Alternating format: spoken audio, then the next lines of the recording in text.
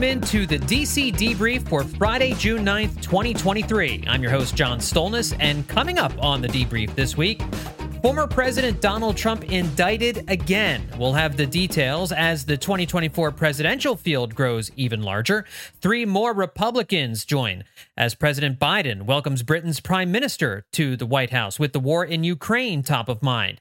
And we'll talk about a surprise decision from the Supreme Court on voting rights and gerrymandering. Plus, we'll have a special guest on to talk about the horse race.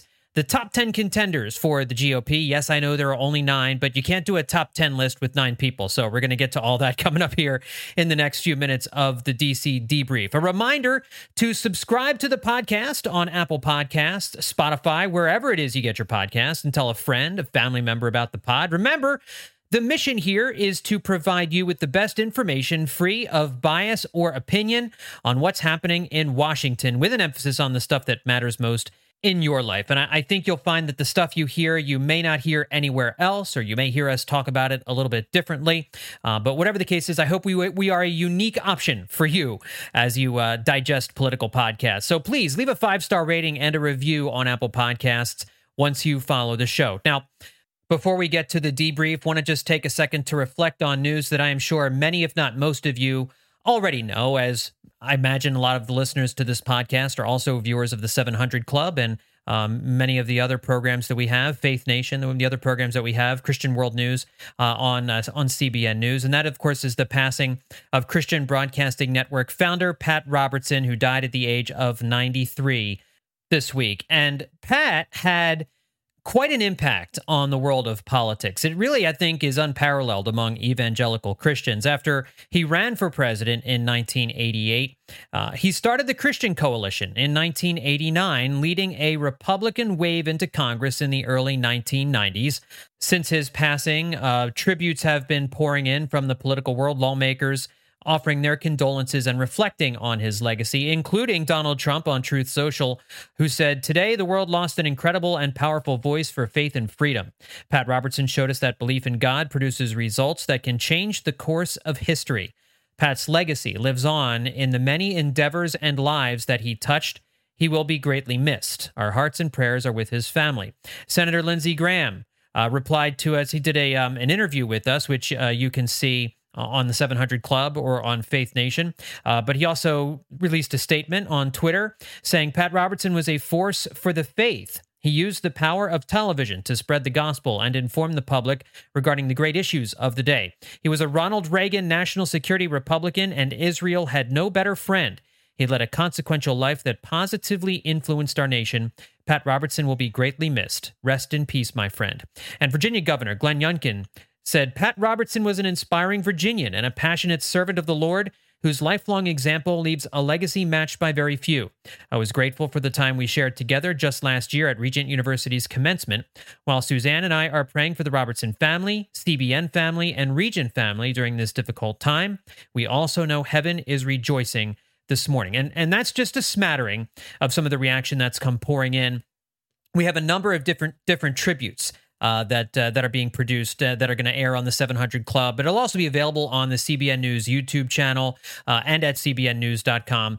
I know Faith Nation co-host Jenna Browder has a story with lots more specific political reaction from Capitol Hill that you can find on our website, cbnnews.com. So I would encourage everyone to check out the reaction to the death of Pat Robertson and everything that has been said about him over these last 48 hours since the news of his passing came along. All right, now let's get to the debrief. And at the top of the debrief this week, Donald Trump says he's being indicted in the classified documents scandal. The former president released a statement on Truth Social on early Thursday evening, and then released a press release via email, and then finally a 4-minute video proclaiming his innocence of the charges. They go after a popular president, a president that got more votes than any sitting president in the history of our country, by far, and did much better the second time in the election than the first. And they go after him on a boxes hoax, just like the Russia hoax and all of the others. It's just been going on for 7 years. They can't stop. because it's election interference at the highest level. There's never been anything like what's happened. I'm an innocent man. I'm an innocent person. This involves the classified documents found at Trump's home in Mar-a-Lago and charges by the federal government that Trump misled them as they conducted a 1.5-year inquiry over the documents.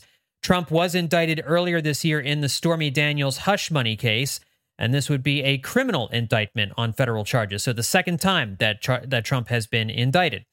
Speaker Kevin McCarthy weighed in with a statement that reads, "It is unconscionable for a president to indict the leading candidate opposing him. Joe Biden kept classified documents for decades. I and every American who believes in the rule of law stand with President Trump against this grave injustice. House Republicans will hold this brazen weaponization of power accountable."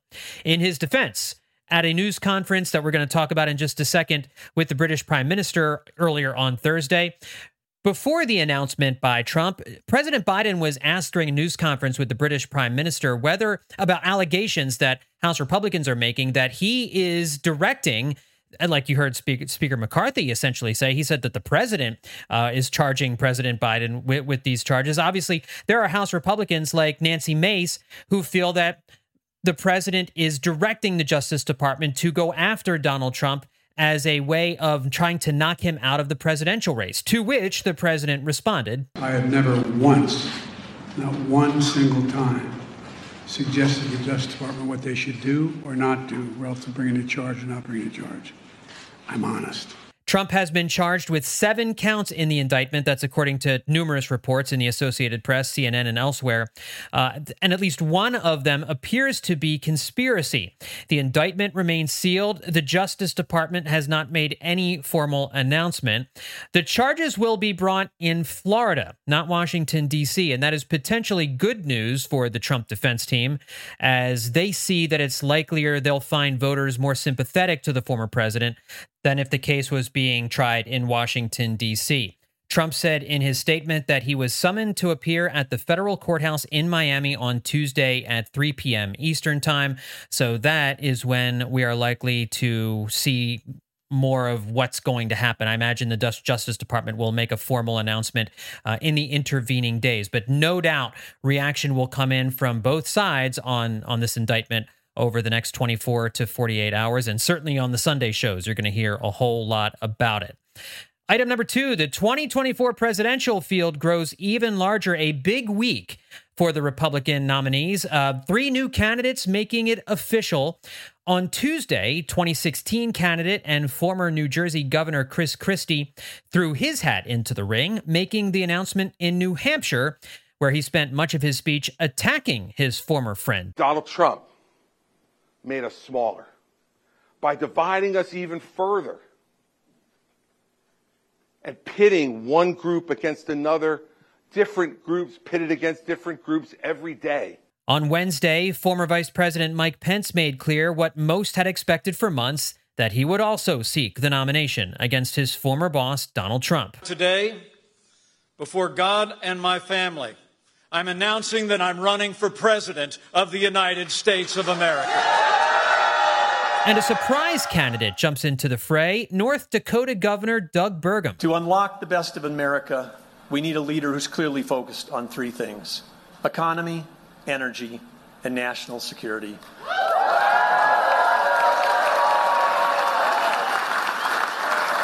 And that is why today I'm officially announcing I'm running for the President of the United States of America.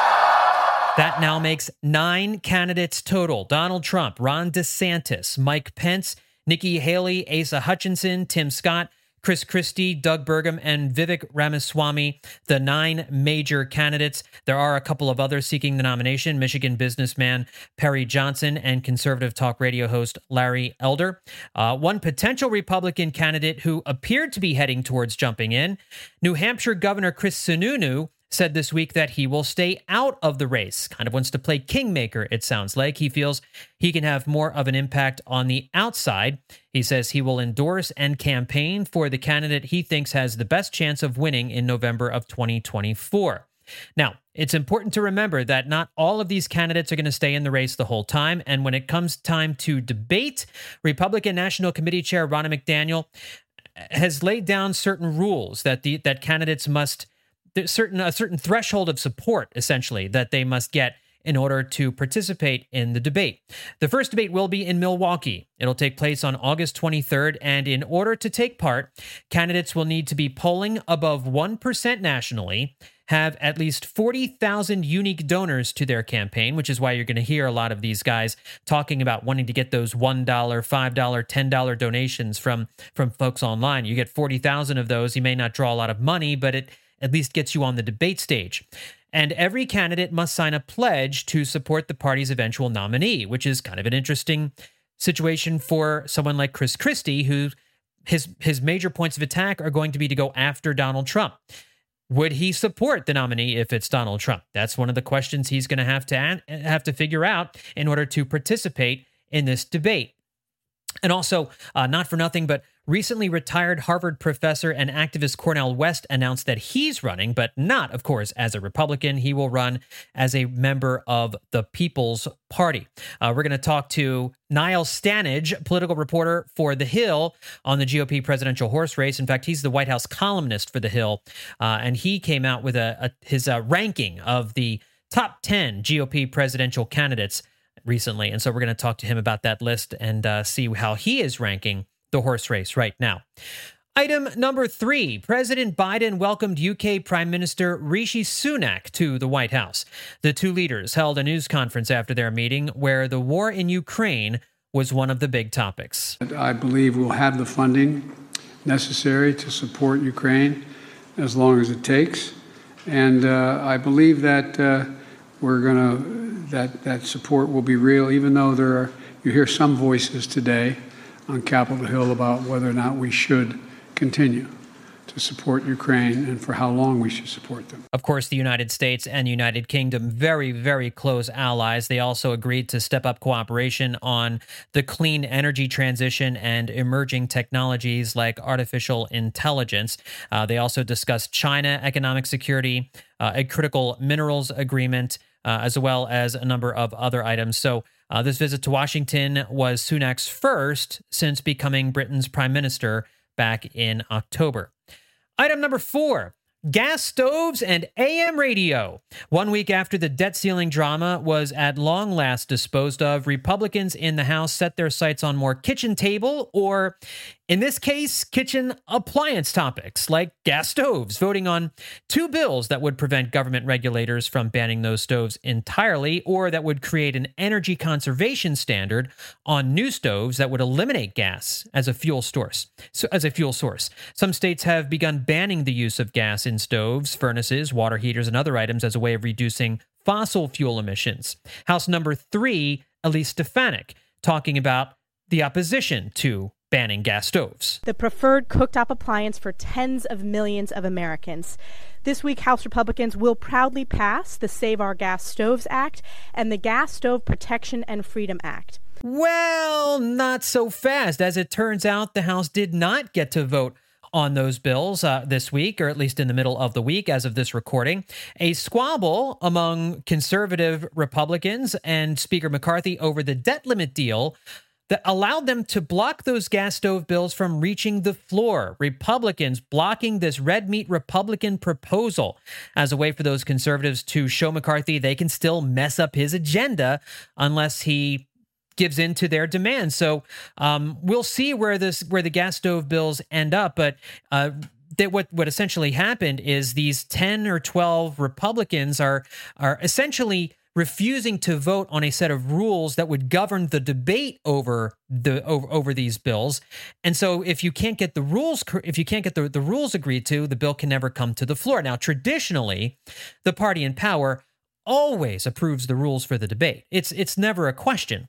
But in this case, because there is this split faction in the Republican Party, these conservatives, 10 to 12 conservatives, are sticking it to Speaker McCarthy, and they're wanting concessions from him. What they say is that he hasn't kept promises and that he wants them to adhere to the promises that he made, some of these promises that were not necessarily written down on paper, maybe some oral agreements, handshake agreements, whatever it may be. But it's clear some negotiation is continuing here at the end of the week before these Republicans will vote to allow on the rules to govern the debate over items like gas stoves and pretty much everything else that Republicans would want to vote on right now. So the House of Representatives stalled as all this is going on. And that's a lot of in the weeds type stuff, but that's one of the things that's gumming up stuff getting done at the moment.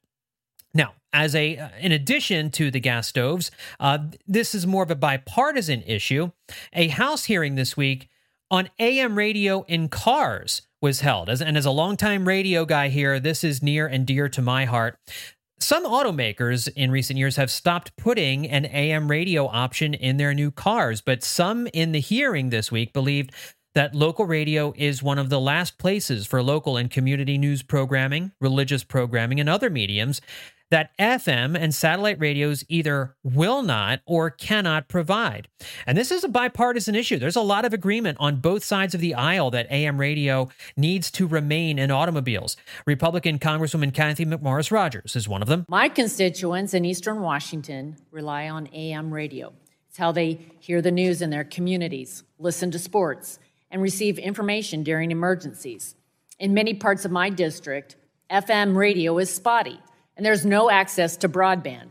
So AM radio is the only option. Now, a bill is making its way through Congress and has broad bipartisan support. Lawmakers noting it's still an essential part of our emergency alert infrastructure, and thus far, most of the losses of AM radio have been in electric cars because these auto manufacturers say that the new electric batteries in the hybrids and in the electric cars interferes with the AM signal, and that it's cost prohibitive for them to try and figure out a way to make it quieter so that the AM signal will work in these cars. But one motor company, Ford, has already reversed course and said that after saying they were going to eliminate AM radio in future cars, they will continue to make it available. Lawmakers say automakers must figure out a way to improve poor reception quality in newer cars in order to keep AM radio alive. Item number 5.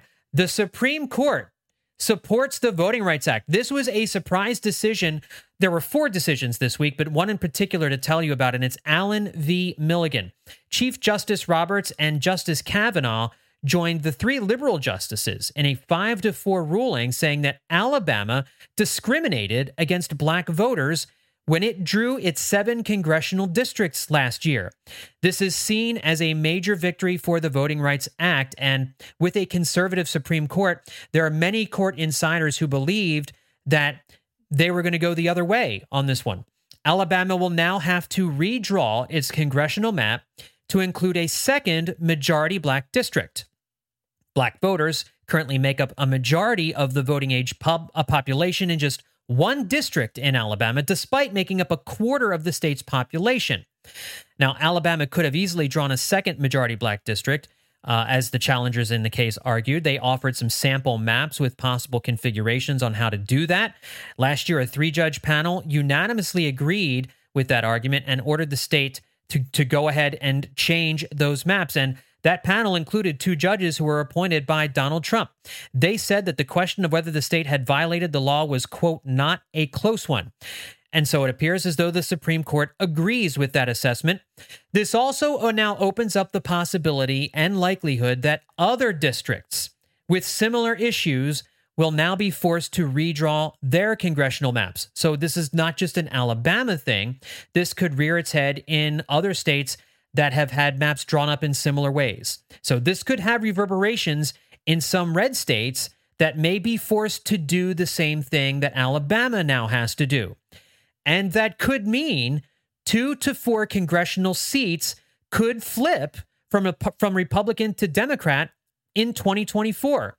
And your gentle reminder that Republicans have just a 4-seat majority in the House. So this was a big ruling by the Supreme Court this week in terms of the Voting Rights Act, gerrymandering, and districting, and drawing new districts in these different states. We'll see how it obviously pans out here over the next few months, which other states are forced to do the same thing.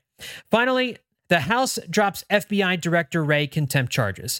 Chairman James Comer's threats to hold Wray in contempt of Congress have apparently worked, as the director said he will now provide the committee with a document that shows a well-regarded informant heard from a secondary source that then Vice President Biden was involved in a pay-for-play deal with a foreign national. all part of the committee's investigation into Hunter Biden and Biden family financial dealings. So the threats by Comer to hold FBI Director Wray in contempt unless he gave this document to the entire committee seems to have worked. Last week, Comer allowed the two heads of the committee, Comer and Jamie Raskin, to look at them in a secure facility. That wasn't enough for Comer. And this week, on Thursday, they would have started contempt proceedings if Wray hadn't capitulated, which he, of course, has done. All right, with the debrief over, now let's get to today's deep dive.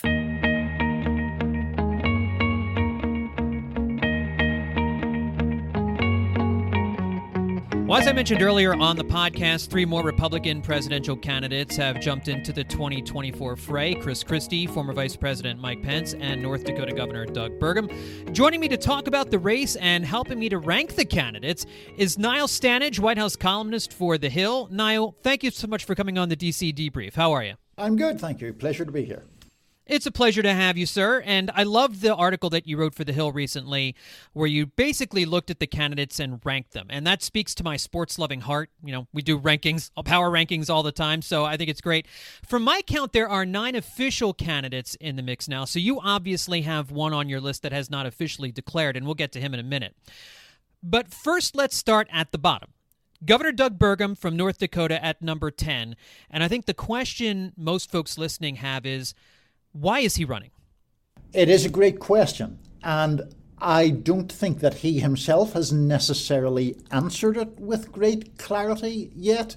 Now, he did put out a very polished video just before he made his candidacy official. He's obviously a very strongly socially conservative person. He also is an independently wealthy person, having built up a business. But is that enough? Is that biography compelling enough to get past a lot of the other candidates in the race, excuse me, who are much more high wattage figures or have much bigger national profiles? One of the fundamental difficulties that Governor Burgum faces is a huge number of people have never heard of him or had never heard of him up until he was announced as a potential presidential candidate. So that in itself is a real difficulty for him. Yeah, and as someone who covers politics in Washington, D.C. quite closely, I had to look him up. I'm sure I'm not the only one that had to do that, but I know a lot of times these kinds of figures, they jump into a race not having much name recognition so that they can get the name recognition maybe for next time. That's right. No, and it could be something that he is doing for that reason. I think one of the interesting things about politics, maybe over the past, 3 cycles or so, is that there has been an increase in people running for president, not really with the expectation they might win, and not always necessarily to raise, particular policy agenda items, but almost as a promotional vehicle. And we see people, not all of them, joke politicians by any standards, but someone like, for example, Mike Huckabee, the former governor of Arkansas, was not really widely known until he ran for president in 2008, did much better than people anticipated, and, he remains a national figure. Nobody thinks he's going to run for president again, but he's a nationally known political figure in a way that he simply wasn't before he ran for the presidency. The late Herman Cain, a different kind of candidate, obviously, but he did boost his profile very, very significantly when he ran for president. That's very, very true. Looking at number 9 on your list, former Governor Asa Hutchinson. Does he have enough juice to get some cameras on him and take some of the tension away from the non-Trumpers? So he's certainly been willing to be widely interviewed by the media. He has put in a lot of appearances. I think for him, a bit like Governor Burgum's, I would say, a more fervently conservative figure. For former Governor Hutchinson, again, it does get to that problem of, firstly, charisma, with which I don't think he's over-endowed, and also the question of what the reason to run is. Now, I think Asa Hutchinson would argue that he would like to return the Republican Party to what it has been, at least in the pre-Trump years, and that he considers himself a quite classic, in a way, Republican, fairly socially conservative, fairly business friendly, sensible, as he would see it. But The problem is whether that's what the Republican electorate wants right now, and also, are there other people, and we can get to them in a minute, who might be offering a version quite close to that with bigger name recognition, with a bit more charisma, with a greater capacity to raise money? All of those things are challenges, I think, for former Governor Hutchinson. One of the things you just mentioned with Governor Hutchinson is it doesn't seem as though there's a clear reason why he's running. With number 8 on your list, Governor Chris Christie, it seems he has laid out the reason, and that is to go after Donald Trump. Can he win that way? And if not, who does he help the most by making his primary target Donald Trump? It's difficult to argue that he can win that way, because when we look at opinion polls of Republican voters, and I stress Republican voters rather than the general electorate, approval of former President Trump is really rather high, generally in most polls between 75 and 80%. Governor Christie, as you say, has positioned himself as the most anti-Trump candidate. Now, it's a free country. He's welcome to do that if he wishes. There just isn't particular evidence that that position is popular within today's Republican Party. And indeed, in other elections, we look at foes of the former president who have been vanquished in primaries, former Congresswoman Liz Cheney being the obvious example. So who does Christie help? Well, him helping anyone depends on him getting some level of support. And would that then erode the support for another candidate? Mm-hmm. We don't know, because he's polling at about 1%. The other possibility with Christie, briefly, is that he is a rather gifted debater. And could he wound Trump in debates in a serious way, really cause even softer supporters of the former president to reconsider? That would be one of the more obvious ways in which Chris Christie could make an impact in this race, even though I think it's a race he's unlikely to win. Yeah. So at number 10, number 9, and number 8 on the list are 3 governors. At number 7, you have this gentleman who's not a politician, ranked higher than either of those 3 men, Vivek Ramaswamy. Why do you have him higher than the 3 governors who have this governing experience, this executive experience in government? Why are they ranked below him on your list? In summary, because it seems, looking at the available evidence, that Republican voters are quite eager for someone who is not enmeshed in the establishment or a completely conventional figure. We see this in both parties to an extent, but for the purposes of this conversation, we're talking about Republicans. There is, I think, a dissatisfaction with overall political culture right now. I think there is an appetite for outsiders. And in fact, to be fair to Mr. Ramaswamy, if you look at opinion polls, he is registering, at least. I mean, he's not contending with the major candidates, but he's getting a degree of support. He's also, incidentally, been able to attract a certain amount of media attention to himself with some headline-grabbing proposals. So, I mean, we're still at a point in these rankings where I'd be surprised if any of these people, including Mr. Ramaswamy, ended up as the Republican nominee. But he has shown some evidence or some ability to move the polls. And it looks like he has enough support to make it to the debate stage, which is always obviously the big stumbling block for people who may not have that name recognition, but has been working towards. And he got in early, so that also helps him. Number 6, the other gentleman who announced this week, former Vice President Mike Pence, made history as one of the only vice presidents to openly compete against his former boss for the White House. It is quite a 180 from these two gentlemen when they ran for president, and he was the running mate the first 2 times in 2016 and 2020. And obviously, you mentioned the fact that Doug Burgum and even Asa Hutchinson don't really have that name recognition among mainstream Republicans. Mike Pence has name recognition coming out of his ears. My question is whether that's helping him or hurting him.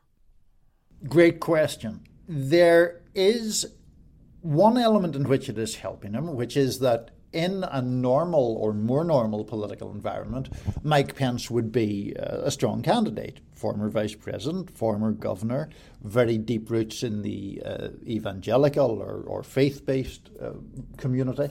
So all of those things speak to his strength. The problem for Pence, in short, is he is synonymous with firstly, former President Trump, and secondly, breaking with former President Trump over January the 6th. Now, my personal view is that history will treat Mr. Pence kindly for what he did on January the 6th. The Republican electorate, however, is not treating him particularly kindly for that. If you look at into the granular detail of a lot of opinion polls, the negative sentiment toward Pence from Republican voters is significantly higher than it is from most other candidates, or frontline candidates at least. So I think that speaks to the problems that Pence faces, even as he is such a well-known figure. At number 5 on your list, this is the one person on your list who has not officially declared, and you have him kind of in the middle of the pack here, and that's Virginia Governor Glenn Youngkin. What are the odds that you think he enters the race at this point and becomes candidate number 10? They are less than 50-50, but they're not zero. Governor Youngkin appeared to rule out a bid a while back, and then a very strikingly sort of presidential video from his team appeared for no obvious reason. And so that sort of got people chatting, got people speculating about the possibility of a presidential run. It's also worth noting that Glenn Youngkin has always been very popular with Republican donors, in short, because he is conservative. He has not tied himself particularly closely to former President Trump, but he has been able to use some of the culture war issues in a way that has benefited him politically. He's a very intriguing political figure, and that's why he's so relatively high in our rankings here at the Hill, even though, as you say, he's not an official candidate and may not become one, at least in this cycle. We shall see. At number 4, Senator Tim Scott, the one Republican senator who's running for president, and he seems to be running on a message of positivity, trying to hearken back to some of the things we used to hear Ronald Reagan talking about, and it seems as though he wants to portray himself in that image. What does he need to do in some of these early states in order to gain a foothold? He needs to show some evidence of voter enthusiasm for him. And that can come in the form of advancing in opinion polls, could come in the form of drawing big crowds, could come in the form of getting significant small dollar donations, as they're called. You know, a lot of people chipping in 10 or 20 or 40 bucks to his campaign. I think you're right to point out that he does try to present a more optimistic view of the Conservative movement and of his own beliefs than is the case with some other candidates. And of course, I don't think we should overlook the fact that he is the only black Republican in the Senate. And so he has foregrounded issues of race, but in a way that is setting himself against this idea that, you know, America is an irredeemably racist country, or that there are really systemic problems that prevent black Americans from reaching their potential. He presents a much sunnier version of that debate, and so that's going to be clearly something that is proudly central to his campaign, I would say. There are 3 candidates of color in this race: Ramaswamy, Tim Scott, and number 3 on your list, former UN Ambassador Nikki Haley, who had her CNN town hall the other night. She made some waves talking about gun policy, also talking about woke culture in America. She has foreign policy and governing experience at the state level. What does she need to do to nudge ahead of DeSantis on this list, who you have, spoiler alert, I don't think I'm blowing the lid off things here by just giving a peek under the curtain and letting you know he's number 2. Right, that's exactly right. So for Governor Haley, or Ambassador Haley, we should perhaps say, former ambassador to the United Nations, she has to really show again that her brand of republicanism or conservatism is resonating with voters. There is some evidence of that, but it's not abundant. There has been at least one poll in Iowa that has shown her making progress and beginning to challenge Governor DeSantis. And of course, as we know, the Iowa caucuses can change everything at a stroke. Having said that, in national polls, Nikki Haley is still quite a long way behind. She doesn't do brilliantly in national polls. She's around 4 or 5% typically. And so one of the questions again with her is, are Republicans buying what she is selling? She's a very talented politician, and I'm not sure if you've seen Nikki Haley, in person at times or not, but at retail politics, she just seems objectively very good. But that can be useful, particularly in those early voting states of Iowa and New Hampshire. From what I can tell, her campaign is putting quite a lot of stock in her ability to bring voters over to her side almost one by one or event by event in those early voting states. It's an interesting strategy, and we'll have to see if it works. All right, number 2, Florida Governor Ron DeSantis. At the beginning of the year, he seemed to be flying high. He was really close to Donald Trump, if not ahead of him in certain polls when they were looking at potential Republican candidates. And obviously, he's fallen far behind. He's at least 20 to 30 points behind in most polls. And even if you strip everybody else out, he's still significantly behind Donald Trump in most of the polling. So what do you make of his campaign strategy and his performance on the trail thus far? Does that explain the gap? It does, to some extent, and I think even his performance before his candidacy became official is a contributory factor to that gap, because there were a couple of missteps by Governor DeSantis, perhaps the most obvious being when he downplayed the war between Russia and Ukraine as a territorial dispute. Now, to be clear, there are lots of people who do believe that it is that, or who are sceptical about the current level and cadence of American support for Ukraine. But there are more still in the Republican Party who adhere to a more hawkish position on that conflict, and who want America to use its muscle overseas, in essence.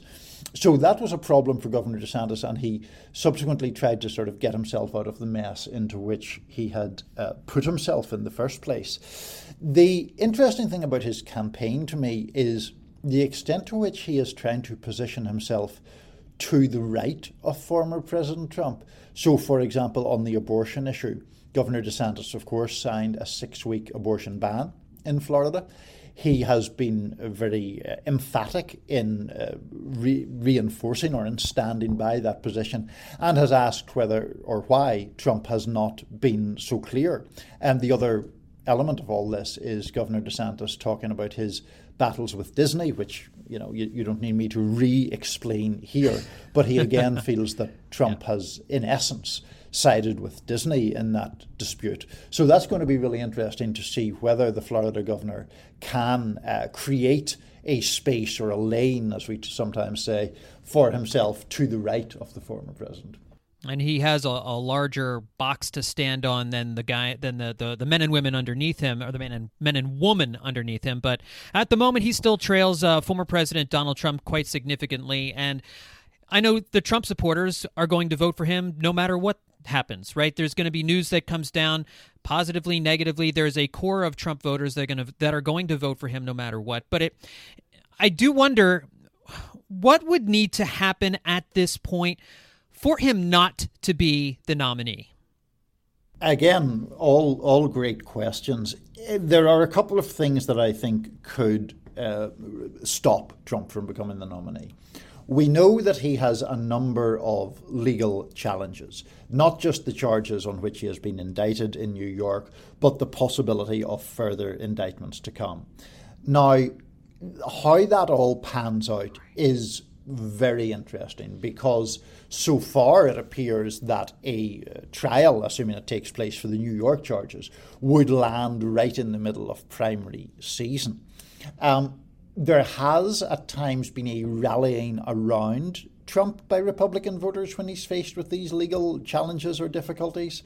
But, what if he were actually convicted, for example? Mm-hmm. Would Republicans think, well, we might like him, we might not like him, but we're not going to win a general election with someone who has been convicted of an offence?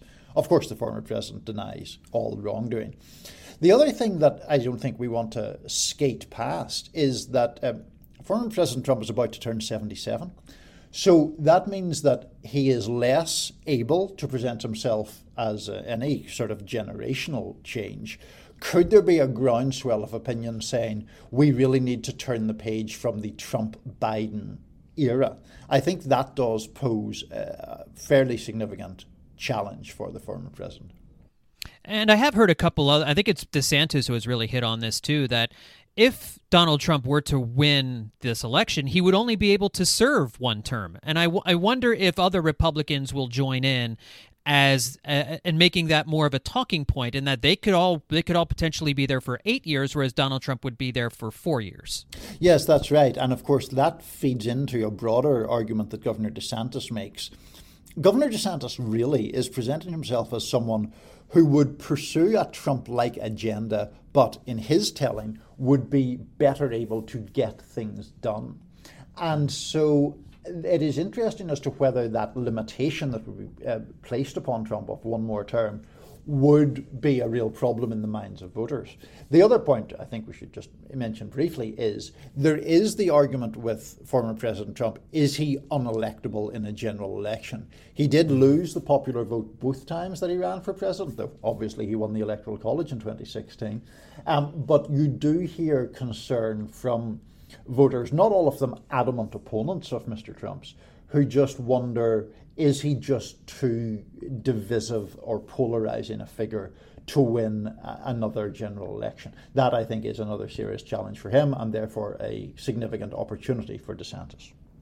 Well, it feels as though the candidates who are going to declare have declared. Of course, we'll wait and see about Virginia Governor Glenn Youngkin, and maybe there's another stray out there who will enter the race as well that we don't know about right now. But it seems as though we have our roster together, and so we'll see how things play out as Iowa and New Hampshire and South Carolina draw ever closer. And folks, you'll want to be reading everything that Niall Stanage is writing about as the White House columnist for The Hill. Niall, thank you so much for joining me today on the DC Debrief. I really appreciate it. My pleasure. Thank you so much for having me, John. And that will do it for this week's DC Debrief. Thank you all for listening and joining me. I want to remind you once again, tell a friend about the podcast and how to find us. Share it with folks who want the straight skinny on everything happening in the nation's capital. And if you wouldn't mind, leave a 5-star rating and a review of the show on Apple Podcasts if you are so inclined. Thanks everyone for tuning in. I'll talk to you all again next week here on the DC Debrief.